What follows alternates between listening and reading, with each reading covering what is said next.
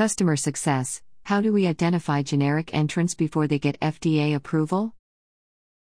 Drug Patent Watch can help identify generic entrants at the earliest stages. Many clients come to Drug Patent Watch seeking to identify generic entrants well before they launch. CDMOs, equipment manufacturers, regulatory consultants, and API manufacturers all have a desire to identify future generic manufacturers at the earliest possible opportunity, well before their generic drug applications are approved. The challenge in identifying generic entrants at the early stage is that the FDA does not disclose the names of generic ANDA applicants until they have granted approval for their drug applications. This customer success story describes some of the methods Drug Patent Watch clients use to identify companies planning generic drug launches.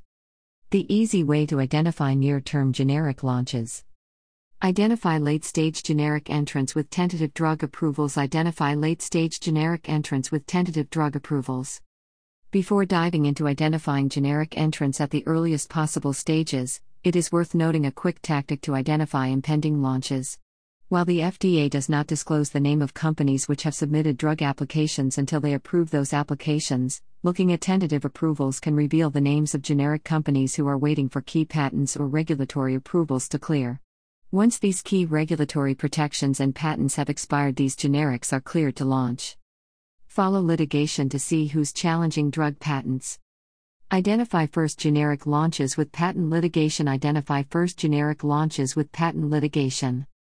The first generic entrants will often challenge the validity of drug patents to secure the earliest possible launch date.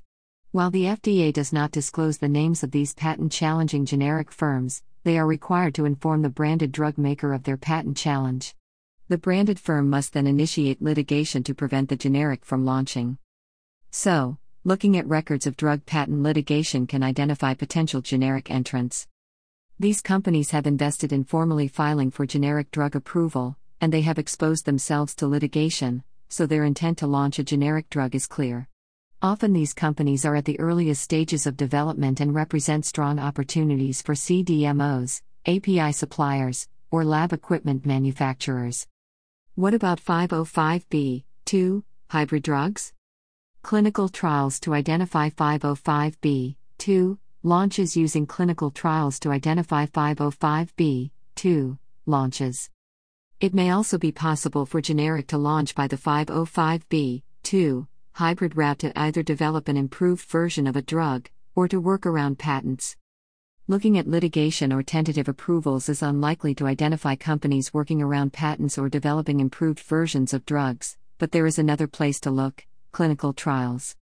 Clinical trials for new drug formulations. Clinical trials for new drug formulations. By looking at clinical trials for names of common 505(b)(2) companies, or looking at the trials themselves for studies focused on alternate formulations, for example extended release versions of existing drugs, can identify companies likely to submit new drug applications for these improvements.